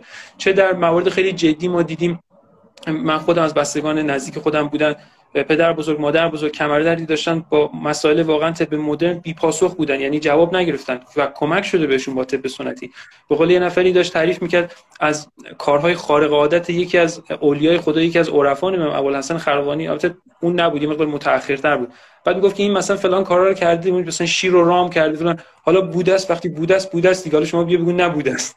حالا اینم همینه، وقتی که یه چیزی بوده است واقعا بوده است، اما همه تصویر رو باید نگاه بکنیم. وقتی که ما همه تصویر رو نگاه میکنیم، آمار رو نگاه میکنیم، مسائل رو نگاه میکنیم، میبینیم که واقعا این طب سنتی و این پزشکی ایرانی که ما الان داریم و داریم صحبت میکنیم ازش، بیشتر از اون که کمک بکنه داره آسیب میرسونه. و این اولین اصل پزشکی رو که اصطلاحاً به لاتین بهش میگن پریموم نان نوسر رو، که یعنی اول first do not harm، اول آسیب نرسون به بیماره، این رو داره نقض میکنه و این رو نمیتونیم ما منکرش بشیم. ببینید یه مقدار به یعنی همه بحث متدولوژی هست، از متدولوژی تولید علم تا از متدولوژی آزمایش، در واقع ارزیابی محصول علمی. پزشکی متداول، یکی از همین اهالی طب سنتی خیلی تاکید داشت که میگه پزشکی مدرن هم نگیم، چون اون یکی که مثلا قدیمی نیست این مدرن باشه، بگیم پزشکی متداول. حالا ما هم سعی می‌کنیم شکل درستش استفاده کنیم.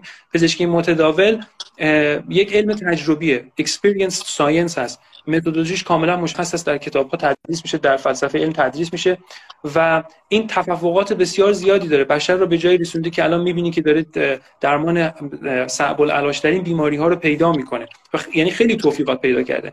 ولی از اون طرف در واقع طب سنتی روش شناسیش متفاوته، هم در تولید علم هم در ارزیابی علم. یعنی تولید علمش هم علم تجربی نیست. علم تجربی یعنی چی؟ یعنی که آب چرا در دمای 100 درجه در فشار 1 اتمسفر به جوش میاد؟ چون که ما مشاهده کردیم دارین دما به جوش اومد. یعنی شما اگر تمام علوم تجربی رو غیر از ریاضی که در واقع یک علم محض هست و تجربی نیست، و بعد ریاضی در همه رشته‌های دیگه هم وقتی وجود داره همون حالت خودش حفظ می‌کنه، مثل فیزیک و شیمی، ولی بقیه قسمت‌های علوم، شیمی، فیزیک، زیست شناسی، بیولوژی، روانپزشکی، اینا علوم تجربی هستند. یعنی چی؟ یعنی ما مشاهده که ممکنه که شما بگین که چرا دیابت اتفاق میفته؟ چون قند خون بالا میره. چرا قند خون بالا میره؟ چون مثلا انسولین کم میشه. چرا انسولین کم میشه؟ چون پانکراس مثلا سلولای بتا پانکراس انسولین کمتر ترشح میکنه. ولی همه اینا رو که تا آخر بریم میبینیم دیگه یه چرایی واقعا جواب نداره. یعنی باید بگیم چون اینطوری مشاهده کردیم. مثلا خاصیت و این عیب علم نیست، این همین علمی است که ما رو به فضا برده، ما رو به کره مریخ برده. ببخشید یه در میزنم، من یه لحظه در زدن رو پاسخ بدم بعد میام خدمتتون. میخوام یک جمله از خود دکتر خسروی بیارم، جمله‌ای که با جناب آقای دکتر اکبر سلطانی داشتن در رابطه با فلسفه متفکر نقادانه بود.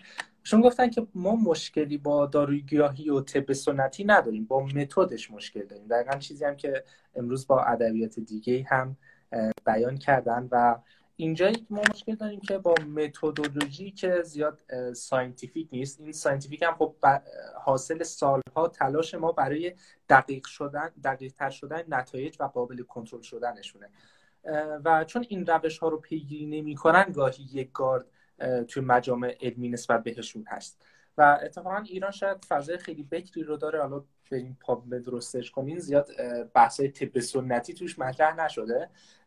ایران خیلی فضای بکری رو داره برای اینکه بشه دقیقاً توی این حیطه ها پژوهش انجام داد و به نظرم راحت میشه خروجی گرفت از طب سنتی به لحاظ درمانی توی کشور ایران. و جانم بفرمایید. می‌خواستی نکته رو فکر کنم من اصلا می‌کنم یه نکته بگم. من پایان نامه خودم بررسی تاثیر یک داروی گیاهی روی وزوز گوش بود. من اون موقع خیلی به ENT گوش علاقه‌بینی علاقه داشتم. اومدیم کلینیکال ترایل کردیم، اتفاقا تاثیرش هم خیلی خوب بود. یه ترکیب دارویی متشکل از گیاه نسترن و در واقع گزنه و حالا اینها، و بنابراین خیلی هم اتفاقا طرفدار هربال مدیسین هم، یعنی خیلی دوست دارم که داروهای پیدا بکنیم که بیس گیاهی دارن، چون معتقدم که درمان هر دردی رو میشه از سوی طبیعت پیدا کرد، منتها از روش علمی. این نکته رو فهم خواستم بگم که مؤید این داستان بشه. دقیقاً. و خود جناب دکتر خسروی، حالا این رو هم معرفی کنیم، مجموعه آرکا ساینس رو دارن برای مخاطبینمون. کاش که اول هم اشاره می‌کردیم، چون بعضی ممکن پادکست رو تا اینجاش گوش ندن یا راحت‌تر اسکیپ کنن. آرکا ساینس یک مجموعه علمیه. حالا من از موقعی که باشون آشنا شدم معلومه که خروجی‌های خوبی داشتن و فکر کنم یک پروژه بین‌المللی هم داشتن که به دانشجویان هم ساینتیفیک رایتینگ باشه، هم تفکر نقادانه علمی باشه، تفکر پژوهشی باشه رو یاد میدن. به نظرم اگر مخاطبین دوست داشتن میتونن پیج اینستاگرامی ایشون رو داشته باشن، ARKA Science. و جناب دکتر میخوایم دکتر خسروی، البته این سوال مشترکه، حالا بعد از اون دکتر ترشیزی هم نظری داشتن جواب بدن. ما اینیم که راجع به پلتفرم های آموزشی دارو برامون بگیم، یا حالا چه برای خود داروسازان و داروشناسان، دیگه دکتر ترشیزی ما رو حساس کردن نسبت به داروشناسی، و هم فضاهای کسب و کاری، چه کسب و کارهای پلتفرمی، کسب و کارهای آموزشی و کسب و کارهای سازندگی مثل حالا شرکت‌های دارویی که میسازن. راجع به این برای ما صحبت کنیم. این صنعت چه جایگاهی در جهان داره و امروز توی ایران ما چه جایگاهی داریم و دانشجویان ما، چه دانشجویان پزشکی چه داروسازی که غالب مخاطبین ما رو تشکیل میدن، مخاطبین این لایو و اپیزود، چطور میتونن واردش بشن؟ چه فضاهایی رو فراهم‌تر می‌بینیم که این دانشجویان واردش بشن؟ جناب دکتر خسروی بفرمایید. من خواستم بگم که اگر ممکنه آقای دکتر چیزی بگن از حالا تجاربشون که تو این زمینه قطعا از من بیشتر هست استفاده بکنیم. من جسارت نکرده باشم خدمت آقای دکتر، بعد من بپردازم به مورد. خیر، اختیار دارید. من مایلم بیشتر به اینکه تقلب بگیرم از شما بفرمایید. اختیار دارید، زنده باشید. ممنونم. ببخشید. عرض به حضور شما، ببینید داروسازی و کلا حالا بذار اینطوری بگیم صنعت دارو، چون فقط داروسازی نیستش. صنعت دارو یه چیزه که ما داریم اون محصوله رو میبینیم، ولی کنارش یه عالمه صنایع اقماری وجود دارن و یه سری صنعت دیگه هستن که به صنعت داروسازی متصلن. البته خب همه اون صنایع اقماری رو نمیتونن دانشجویان پزشکی، داروسازی و حالا مثلا اینا واردش بشن، منتها به واسطه این که این صنایع به نحوی متصلن به داروسازی ما میتونیم یه دستی توشون داشته باشیم. ببینید توی بحث داروسازی حالا مسائل مختلفی مطرح میشه. اولا از ایده خود حالا اون دارو یا اون محصولی که به واسطش میخوایم بیماران رو درمان بکنیم وجود داره، توسعه‌اش، فرمولاسیونش، آزمایش‌هاش و اون مراحل بالینی که گفتم، مراحل آزمایشگاهی و بالینی که گفتم باید طی بکنه که منجر به رسیدن محصول میشه، تا مدیریت یک مجموعه تولیدی اینچنینی، تا بازاریابیش، تا تبلیغات اون محصول، تا فروشش، تا بررسی بازار، تحقیقات بازار، تا بسته‌بندی، طراحی بسته‌بندی، تا مذاکرات، تا صادرات، تا واردات مواد اولیه و تا بخوام بگم تا مثلا 5 دقیقه دیگه میتونم همجور بگم، همه اینا الزامات صنعت داروسازی هستند و جاهایی هستن که به نظر من عیبی نداره که یک دانشجوی پزشکی یا داروسازی بتونه توش وارد شه که اتفاقا به واسطه بک‌گراند تحصیلاتی که داره ممکنه کمکش بکنه. اینکه چه پوزیشن های شغلی وجود داره برای این داستان، برای دانشجویان پزشکی داروسازی توی این صنعت، از واحدهای تحقیق و توسعه شرکت‌های داروسازی و تجهیزات پزشکی میتونه جایگاه دانشجویان و یا حالا فارغ التحصیلان این رشته‌ها باشه که اصلا بیان ایده بدن برای تولید تجهیزات پزشکی، برای ابزار و برای داروها. از حضور در پروسه بالینیش، یعنی پروسه تحقیقاتی، پروسه همین کارآزمای بالینی که گفتم میتونه جایگاه یک دانشجو یا فارغ التحصیل این رشته ها باشه. توی حوزه های مدیریتی، توی بازاریابیش، توی تبلیغاتش، توی فروشش میتونه جایگاه دانشجوی پزشکی، داروسازی یا فارغ التحصیلان این رشته باشه. و اینکه ما یه مجموعه هایی داریم تحت عنوان، حالا توی ایران خیلی پرسیدین که جایگاه تو ایران چطوری، خیلی جا افتاده نیستن، ولی یه سری مجموعه هستن تحت عنوان CRO ها یا Contract Research Organization ها، سازمان های پژوهشی قراردادی که اصولا هر شرکت داروسازی یا در واقع صنعتی که بخواد تجهیزات پزشکی دارو رو وارد بازار بکنه، رگولاتوری اون رو مجاب میکنه و مجبور میکنه که با یه شرکت CRO کار بکنه، به خاطر همون بحث تضاد منافع، که بیاد واگذار بکنه این پروسه تحقیق و توسعه رو، که اون شرکت CRO این کار رو برای اون شرکت داروسازی به نمایندگی از سازمان غذا و دارو انجام بده، نتایج رو گزارش بکنه و حالا اینها. خیلی توی کشور ما این قضیه جا نیفتاده، ولی خیلی جای کار داره که توی این قضیه وارد بشن بچه‌ای که ریسرچرن، به ویژه توی بچه‌ای که به پژوهش علاقه دارن، توی داروسازا و دانشجویان داروسازی پزشکی، همه اینها توی مجموعه CRO ها میتونن فعال بشن.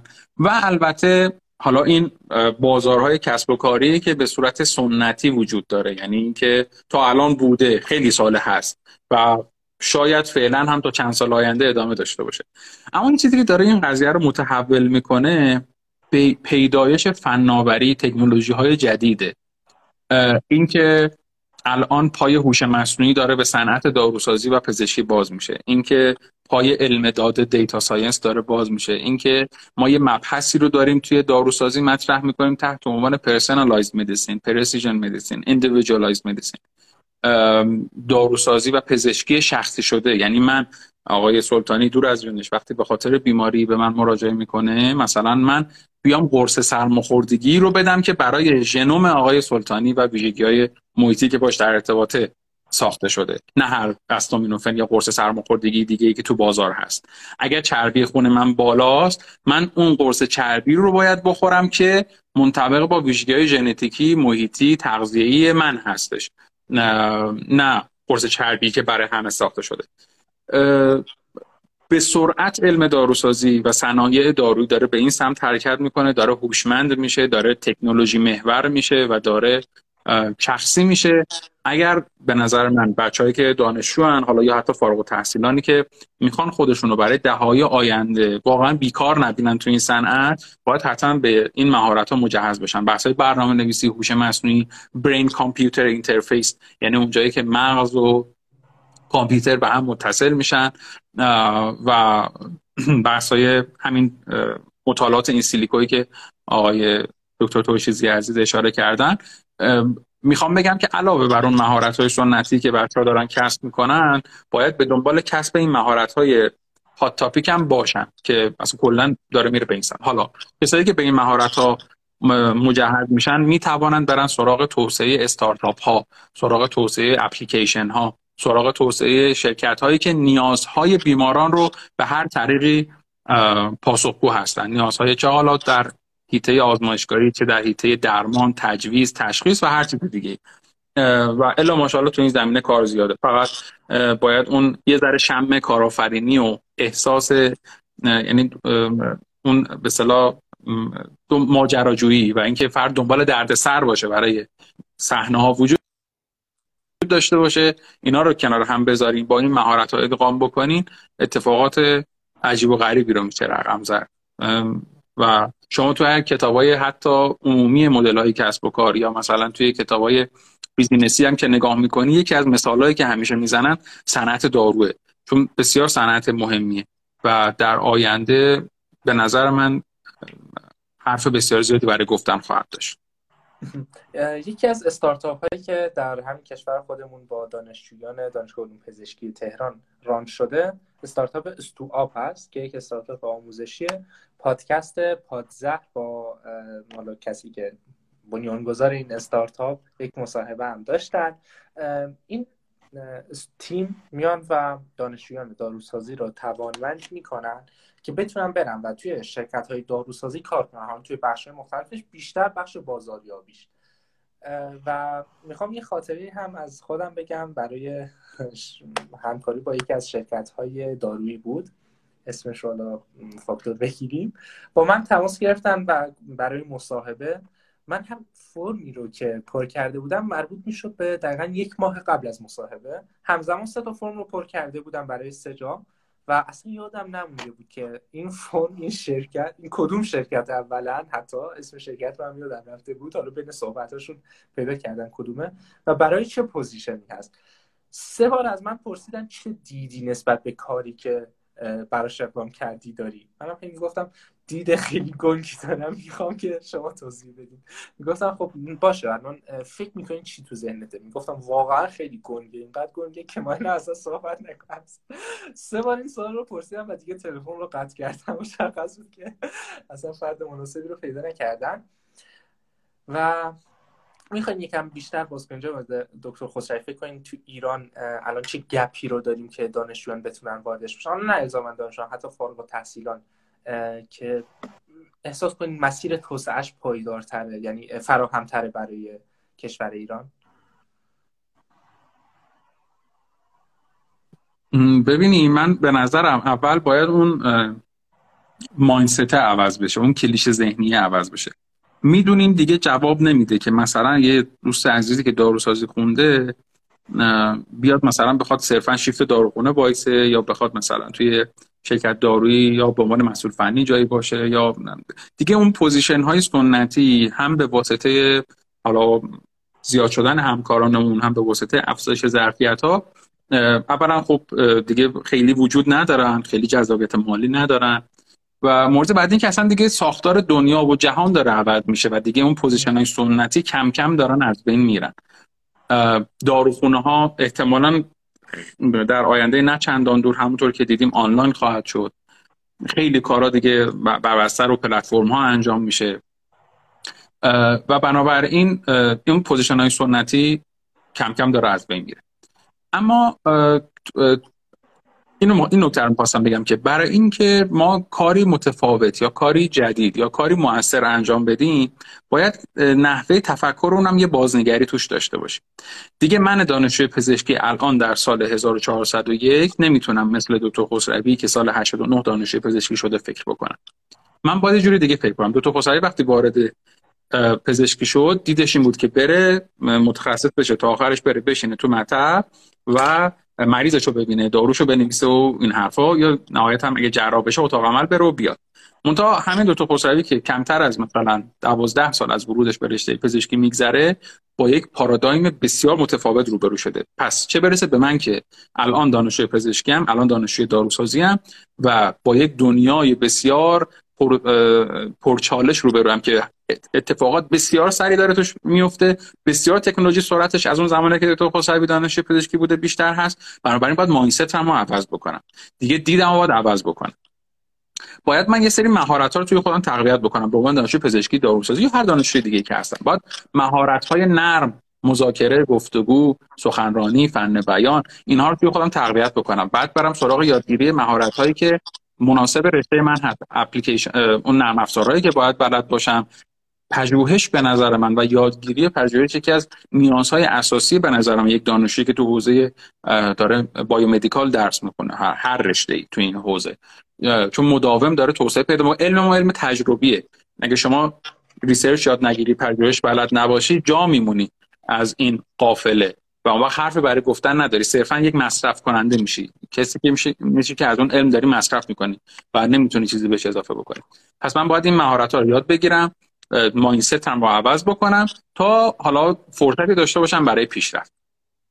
اما که چه بازاری و چه آینده‌ای وجود داره توی کشور، شکر خدا به نظر من الان این فضای استارتاپی، حمایتگرهای استارتاپ ها، حالا اون شتاب دهنده ها و همه اینها خیلی خوب توسعه پیدا کردن و شرکت های داروسازی دیدشون نسبت به دانشجویان، به کارگیری دانشجوها، مهارت‌های دانشجویی و حتی فارغ التحصیلانی که خبره هستن عوض شده. به نظرم پوزیشنایی که وجود داره خب توی صنایع دارویی ما هم، البته اون چالاک هاشون، اونه که چابکن، اونه که فرزن دارن خودشون رو بروز میکنن، بسیار پوزیشن های خوبی هستن در کشور. شرکت های داروسازی که دارن به این سمت میرن میتونن پوزیشن های خوبی وجود داشته باشه برای بچه‌ها. خودشون میتونن همونطور که اشاره کردم توی قسمت قبلی صحبتام دور هم جمع بشن، با استفاده از با یک کار بین رشته‌ای، با یک کار تیمی، یک ایده‌ای رو توسعه بدن که منجر بشه به حالا نه صرفا دارو و تجهیزات پزشکی، منجر حتی بشه به یک راه حل، به یک ایده‌ای که یه سری مشکلات رو حل بکنه. مثالش رو بخوام بزنم، همین بحث داروخانه‌های آنلاینی بود که خیلی سریع مثلا توی دوران پاندمی کرونا رشد کرد و همه رفتن به این سمت و خب کسایی که به موقع سوار این موج شده بودن خیلی هم از نظر مالی منافع زیادی بردن، همین که خب خیلی به جامعه کمک کرد. الانم به نظر من باید بچه‌ها برن به سمت مهارت‌هایی که توی داره آینده پزشکی رو رقم میزنه. هر چیزی که برسه به نظر من به سمت پرسونالایز مدیسین، به ویژه الان توی بحث داروسازی و پزشکی، آینده پزشکی. ما تعارف نداریم تا چند سال آینده حتی شاید جراح و پزشک به این شکلی که ما وجود داریم وجود نداشته باشه و تماما هوش مصنوعی پاسخگوی روند تشخیص برای بیماران باشه که داره به این سمت میره. بنابراین باید مواظب باشیم که توی این پروسه تخریب خلاقی که داره اتفاق میفته، تخریب جایگاه‌ها و پوزیشن‌های شغلی سنتی که به واسطه توسعه علم تکنولوژی داره اتفاق میفته، ما له نشیم، ما تخریب نشیم. این توصیه که حالا من میتونم به دوستانم داشته باشم. مسئله مهمی که توی کار کردن در شرکت‌ها وجود داره، جدای از آشنا شدن با روند مدیریت، روند توسعه یک شرکت و استارتاپ، بحث بروز بودن، مخصوصا اگر ما در بخش‌های آرندی کار کنیم، ریسرچ اند دیولپمنت. برای مثال خودم داشتم یک خبری رو میخوندم توی نورساینس دیلی، به خاطر حالا جاهایی که کار میکنم، البته که من فیلدم داروسازی نیست، ولی خب به خاطر مهندسی پزشکی علاقه‌مند هستم و از این برم پزشکیم چون سمت مغزی داره، معمولا خیلی توی این خبرها سایت خبری میچرخم. این بود که یه مدت پیش، چون ما برای داروهای مغزی همیشه مشکل داریم، این سد خونی مغزیمون خیلی قویه و خیلی از داروها رو ما نمیتونیم برسونیم به مغزمون و همین باعث میشه که تهاجمی بخوایم عمل کنیم. یعنی فارغ التحصیل نرده، شرکت‌های مهندسی پزشکی اومدن میکروچیپ هایی رو اختراع کردن که بتونه بره توی رگ‌های مغزی، اونجا حالا بگیم بتره که دقیقاً توی نقطه‌ای که براش تربیه شده مثل موشک، و برای چند ثانیه‌ای بتونه، چند ثانیه 3-4 ثانیه نیست بیشتره، بتونه این سد خونی مغزی رو یکم رگ‌ها رو از هم فاصله بده و دارویی که اون هم اختصاصا حالا نمیدونم توی میکروچیپ بوده یا جدا باهاش فرستاده میشه یا کلا توی خونه، اون لحظه بتونه اثرش رو توی مغزمون بذاره. و خب این از بروز بودن و کارهای بین رشته‌ای و دید بین رشته‌ای که ما میتونیم داشته باشیم میاد. و به عنوان سوال آخر دکتر ترشیزی، هم به پلتفرم‌های آموزشی که البته گفتین زیاد آشنا یه لحظه اگه اجازه بفرمایید آقای سلطانی، عرض کنم که خیلی ببخشید من فضا رو عوض میکنم، ولی حیفم میاد اون کلامی که من داشتم عرض میکردم فقط یه 2 جمله در انتهاش تکمیل بکنم قبل از اینکه سوالتون رو بپرسین. اشکالی نداره؟ خواهش می‌کنم. نداری؟ سلامت باشین. بحث در واقع طب سنتی بود، فقط مطالب رو خیلی دقیق آقای دکتر فرمودن. بحث روش شناسی، مشکلی که هست پدیده‌ای به نام شارلاتانیسم این قضیه رو، این چیز رو مه‌آلود کرده. من باز یه مثالی عرض بکنم خدمتتون. چند تا از بستگان ما، بستگان خیلی فهیم و تحصیل کرده ما بودن، یه بار اومدن به ما گفتن که ما مثلا مشکل کبد داریم و فلان. اینا تو تلویزیون اومده یا آقای دکتر طب سنتی صحبت کرده، بیمارش هم آورده اونجا و بیمارش هم خیلی سر حال و خوب و همه حالش هم خوب شده و آزمایشش هم همه خوب شده، بیا بریم اینو پیدا کنیم مثلا فلان ما مشکلمون حل بشه. من گفتم کجا کدوم برنامه رفتم، بالاخره آرشیوش پیدا کردم و اینها. به عنوان مثال میخوام عرض بکنم، شبکه ملی، رسانه ملی، شبکه معتبر و اومده اونجا گفته که من بیمارم اینطوری بوده، کبد چرب داشته، سیروز رفته، آنزیمای کبدیش رفته بوده بالا و من در طی درمان این آنزیمای کبدیش آمده پایین. دقیقاً تاکید خیلی زیادش دور بر همین آنزیمای کبدی بوده، همین AST و ALT اصطلاحاً که اومده پایین. و نمیخوام وقت جمع کنم، مثال خیلی ساده فهم بگم که خیلی ساده، یا متوجه نبوده این آقای دکتر، اگر دکتر بوده انشالله یا اینکه پنهان کرده از مخاطب که بابا جون بیماری که سیروتیک میشه، الان دیگه دانشجویان پزشکی ما میدونن که بیماری که سیروتیک میشه، مراحل نهایی سیروتیک میشه، دیگه سلولی نداره توی کبد که این بخواد از در اثر آسیب دیدن از خودش آنزیم درست بکنه، آنزیم ترشح بکنه و بریزه توی خون که اندازه‌گیری بشه زیاد باشه. این یه چیز اثر کاملا شناخته شده است. بعد اتفاقا من حال اون بیمار و زردی صورتش و نوع حرف زدن، گرفتگی صداش و نمیدونم خیلی شواهد دیگه رو بررسی کردم، دیدم اتفاقا اصلا حالش خوب نیست و خیلی نگران اون بیمارش شدم. یعنی اینکه مسئله خیلی مبهمه. ما بنابراین فعلا نتونستیم، به نظر من طب سنتی یه ظرفیته که الان اصلا نتونستیم ازش استفاده کنیم. دو تا هیتن که از دو تا اپیستمیولوژی، معرفت شناسی مختلف به درمان میتونن بپردازن و هر کدومشون میتونن جایگاهی داشته باشن، به شرطی که مدیریت بشه قضیه. صرف تاسیس دانشکده‌های طب سنتی کافی نیست برای مدیریت این قضیه و کار زیاد میبره. من در خدمت شما هستم. ببخشید سوالی داریم بفرمایید. تشکر از شما. این سوال رو میخوایم بپرسیم.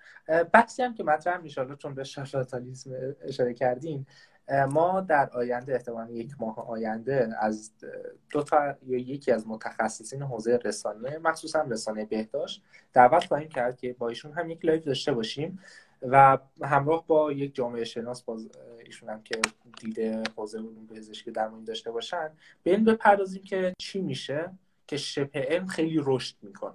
یعنی این رو هم حتما توی برنامه‌مون داریم. اینجا اگه می آوردیم دیگه زمانش خیلی طولانی میشد و از حوصله خارج میشد. برای همین به شما دو بزرگوار اکتفا کردیم که بیشتر به قسمت علمی موضوع بپردازیم. در رابطه با سیو لایف هم که دوستان اشاره کردن، بله حتما سیو میشه. جناب دکتر ترشیزی هم درخواست کردن که این پست رو مشترکاً با هم بذاریم. حالا دکتر خسروی هم خواستن حتما با ایشون مشترک من میذاریم توی پیجمون و ما جدا از این رو یعنی کانورتش میکنیم و توی اپ‌های پادگیرمون منتشرش میکنیم. هم موقع منتشر شد توی تلگراممون اطلاع رسانی میکنیم و لینک هاش رو میذاریم. حالا دوستان ما بودن جوین بدن. جناب دکتر تاشیزی، این سوال که چه پلتفرم ها و سایت های آموزشی رو در حوزه دارو داریم، حالا صرفا بهش هم اشاره کنید کافیه، نمیخوایم شرح بدیم به خاطر ضیق زمان، ضیق وقت. و این سوال که رفتار ما نسبت به دارو یعنی درمان‌های خانگی چی باشه، از کجا بده، حالا یکم عامی‌تر و کاربردی‌تر، نه که یه چیز ساینتیفیک باشه، از کجا به بعد خطرناکه و موجب اووردوز میشه، هر دارویی که تو خون هست رو چجوری مصرف کنیم و روی کردیم نسبت به دمنوش‌ها و داروهای گیاهی و نمیخوام دیگه وارد مثلا خاک اطراف مرقد شیخ و اینها بشم دیگه، اینها خب تکلیفمون باشون مشخصه، اما چیزهایی که برای نظر میرسه جنبه دارویی هم میرسه دارن چجوری باشون رفتار کنیم که دچار مسمومیت باشون نشیم. این اجندای انشالله لایو بعدیه دیگه. تو این 10 دقیقه که قرار نیست بنده در مورد این همه مسئله صحبت بکنم. ولی نه شوخی میکنم که من مختصری عرض کنم. اولین سوالتون در مورد پلتفرم‌ها بود. البته جناب دکتر خسروی بسیار بروزتر از بنده هستن، بسیار در تماس‌تر هستن. کاش که این سوال از ایشون می‌پرسید، فکر کنم بهتر خیلی پاسخ میدن، ولی حالا هم فرمودید انجام وظیفه میکنم. بله، دنیای امروز دنیای محفوظات نیست. یعنی فایده نداره که یه پزشک ما، یه داروساز ما ذهنش رو با محفوظات پر بکنه. روش شناسی مهمه و استفاده از در واقع تکنولوژی‌های کمک کننده امری ضروریه. همین چند سال پیش بود که در آمریکا اجباری کردن که رزیدنت های بخش های بیمارستانی باید حتما قبل از اوردر کردن یک داروی دوزش رو در مدیسکیپ چک بکنن. یعنی در حالی که در ایران اگه کسی این کار رو بکنه، اولین چیزی که فکر میشه میگن که این بی سواده و چه کار مثلا عمولانه‌ای داره انجام میده. مدیسکیپی که گفتیم 60% جناب ترشیزی، همین تا 60% خطاهای پزشکی رو در آمریکا کاهش داده همین مدیسکیپ.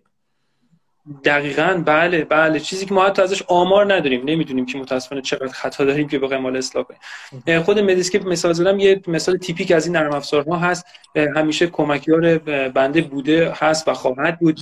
نرم افزارهای مشابهی هستن، سعی کردن چندین نرم افزار مشابه ایرانی بسازن که چندان موفق نبوده. یه در واقع وبسایت دارویاب هست، این امتیاز داره، البته توضیحاتش به دقت و کاملی مدیسکیپ نیست، ولی این امتیاز داره که شرکت‌های دارویی که اون داروی مد نظر رو ساختن رو هم ارائه میکنه. میدونیم که ما یه اسم ژنریک داریم، یه اسم تجاری داریم. اسم ژنریک دارویی که میدیم، اسمای تجاریش و شرکت‌های دارویی که وجود دارن رو هم معرفی میکنه. دور و بر باز هیته سلامت ارزم به خدمتتون که نرم افزار وبسایت‌هایی مثل MD کانسالت هستن یا نرم افزار خیلی کمک کننده دیگری به نام آپ تو دیت هست که این هم اطلاعات دارویی رو شامل میشه، هم اطلاعات بالینی رو شامل میشه.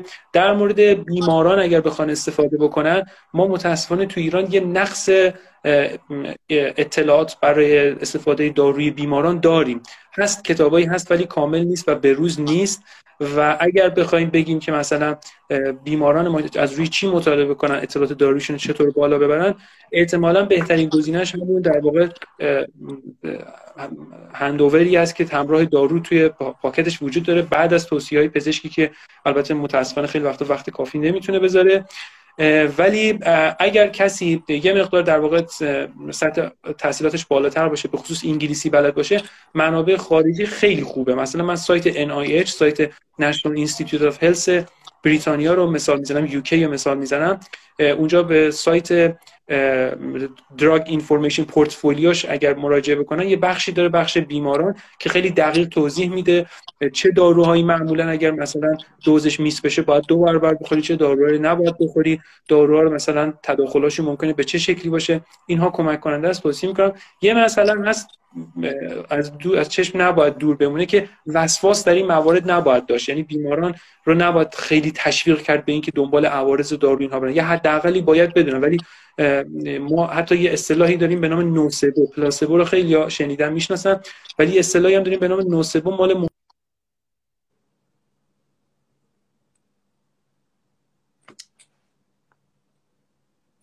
احتمال بروزش بیشتر میشه. یعنی همچین چیزایی داریم. مسائل بله چیزی فرمودین آی جناب سلطانی؟ یک لحظه قطع شد. قطع شد. الان درست شد؟ قطع شد. گفتین الان درسته؟ وسواس رو خیلی تقویت کنیم و بعد بله الان خوبه. بله عرض کردم که یه چیزی مشاهده شده، یه اثری مشاهده شده به نام اثر نوسبو که اگر بیمار اطلاع داشته باشه از عوارض شایع یک دارو، احتمال بروزش در همون فرد بیشتر میشه. یعنی نباید به شکل وسواس کنش به خصوص در کسی که بیس علمیش رو نداره پیدا بشه. سوالتون ادامهش چی بود؟ یه مقداری هم گفتین در مورد داروهای خونگی و اینها. ببینید داروی خونگی باز بحث همون زنوبیوتیک ها میشه. هر بدن ما یک سیستم بازی هست، بدن ما سیستم بسته نیست که یه عاملی واردش بشه تعادلش رو به هم بزنه و این عدم تعادل برای همیشه باقی بمونه. خوشبختانه بدنهای ما تمام سیستم‌های حیاتی در کل موجودات به شدت تطابق یافتن، یعنی در طول تکامل به شدت این قابلیت درشون رشد پیدا کرده که مواد مضر رو با سرعت تغییراتی درش ایجاد بکنه که بشه از بدن دفع بشه. اگر همچین چیزی نبود، ما اگر یه داروی حتی یه چیزی مثل فلفل رو یه ذره می‌خوردیم تا چندین سال شاید در اثرش در ما باقی میمونه. ولی خوشبختانه اثر به ما کمک میکنه. البته همین اثر میتونه مضر هم باشه. خب همین مکانیزم دفع داروها باعث میشه که اثر بخشی یه سری از داروها کم بشه. لازم باشه دوز دارو رو ما زیاد بکنیم. ممکنه که بعضی از داروها در اثر مسیرهای آنزیمی که تو این فرآیند وجود دارن به شکل خطرناک خودشون یا به شکل در واقع آسیب رسان سایتوتوکسیک خودشون تبدیل بشن. همه اینها لحاظ یه نکته بسیار مهمی که این وسط هست، تفاوت‌های فردی. یه مورد این هست، یعنی تفاوت‌های ژنتیک است. شما شاید براتون جالب باشه مثلا داروی ریفامپین، قرصی که اینجا استفاده میشه دوزش با قرصی که تو ژاپن استفاده میشه متفاوته، چون شناخته شده که ژاپنی‌ها فست اسیتیلیتور هستن. اسیتیلیشن اتفاق شیمیایی هست که در متابولیسم داروی ریفامپین اتفاق میفته. یعنی اگه دارویی که اینجا استفاده میشه بدیم به ژاپنی درش اثر نداره، اونی که اونجا استفاده میشه بدیم اینجا مسموم میشه. تفاوت‌های فردی جدی وجود داره. یک کسی با آسومنوفن کدوئین به خاطر اینکه سایتوکروم 2D6ش کار نمیکنه تاثیر نداره، ولی در کسی دیگه باعث بی‌دردی میشه. یک کسی نسبت به آستامینوفن مقاومت کمتر بیشتر. این بحث همون پرسونالایز مدیسنی است که آقای دکتر اشاره فرمودن. یکی بعد از تفاوت‌های ژنتیک یا فارماکوژنتیک، بحث مهم خیلی مهمتر و قابل تذکر پلی‌فارماسی هست.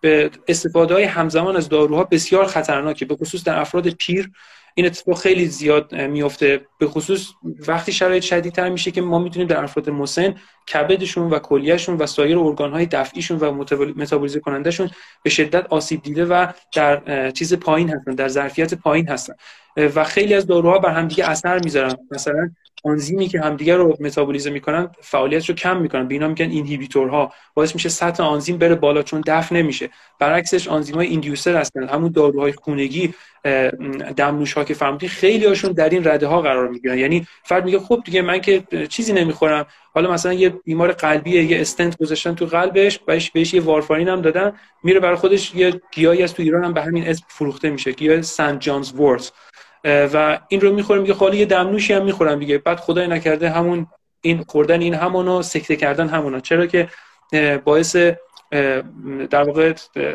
فعال شدن آنزیم متابولیزه کننده وارفارین میشه. وارفارینی که داره میخوره اثر نمیذاره و لخته میشه در خودش.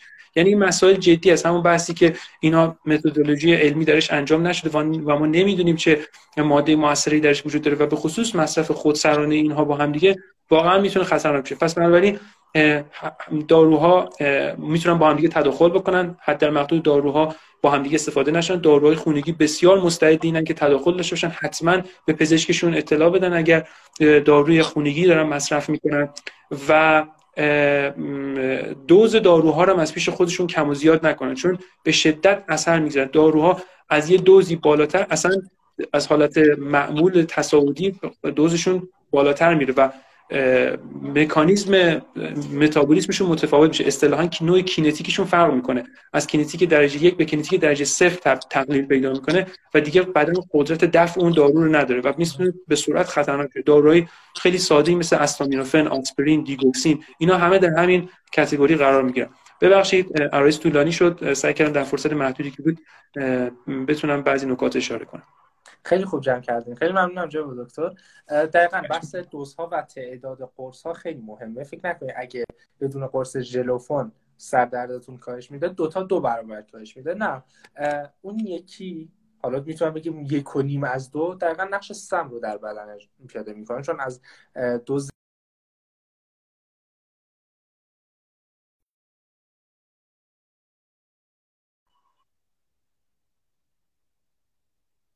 اگر حرفی مونده در حد 2 دقیقه 1 دقیقه میخواین چیزی رو بیان کنیم، ما در خدمتتون هستیم. اگر نه تا لایو رو ببندیم. جناب دکتر بفرمایید. خواهش می‌کنم. زنده باشین، بزرگواری. من خودم خیلی از این لایو یاد گرفتم از شما، از آقای دکتر ترشیزی عزیز، و همینطور به آقای دکتر تبریکم میگم به خاطر ورودشون به این رشته. قطعا ورود همکاران MD به رشته های PhD کمک کننده است، منجر به توسعه میشه و یه ذره باید اون مایندست ها رو بزنیم به هم. صحبتی اگر داشته باشم به دوستان و بچه ها و به عنوان برادر بزرگتر، این هستش که درگیر کلیشه ها نشید.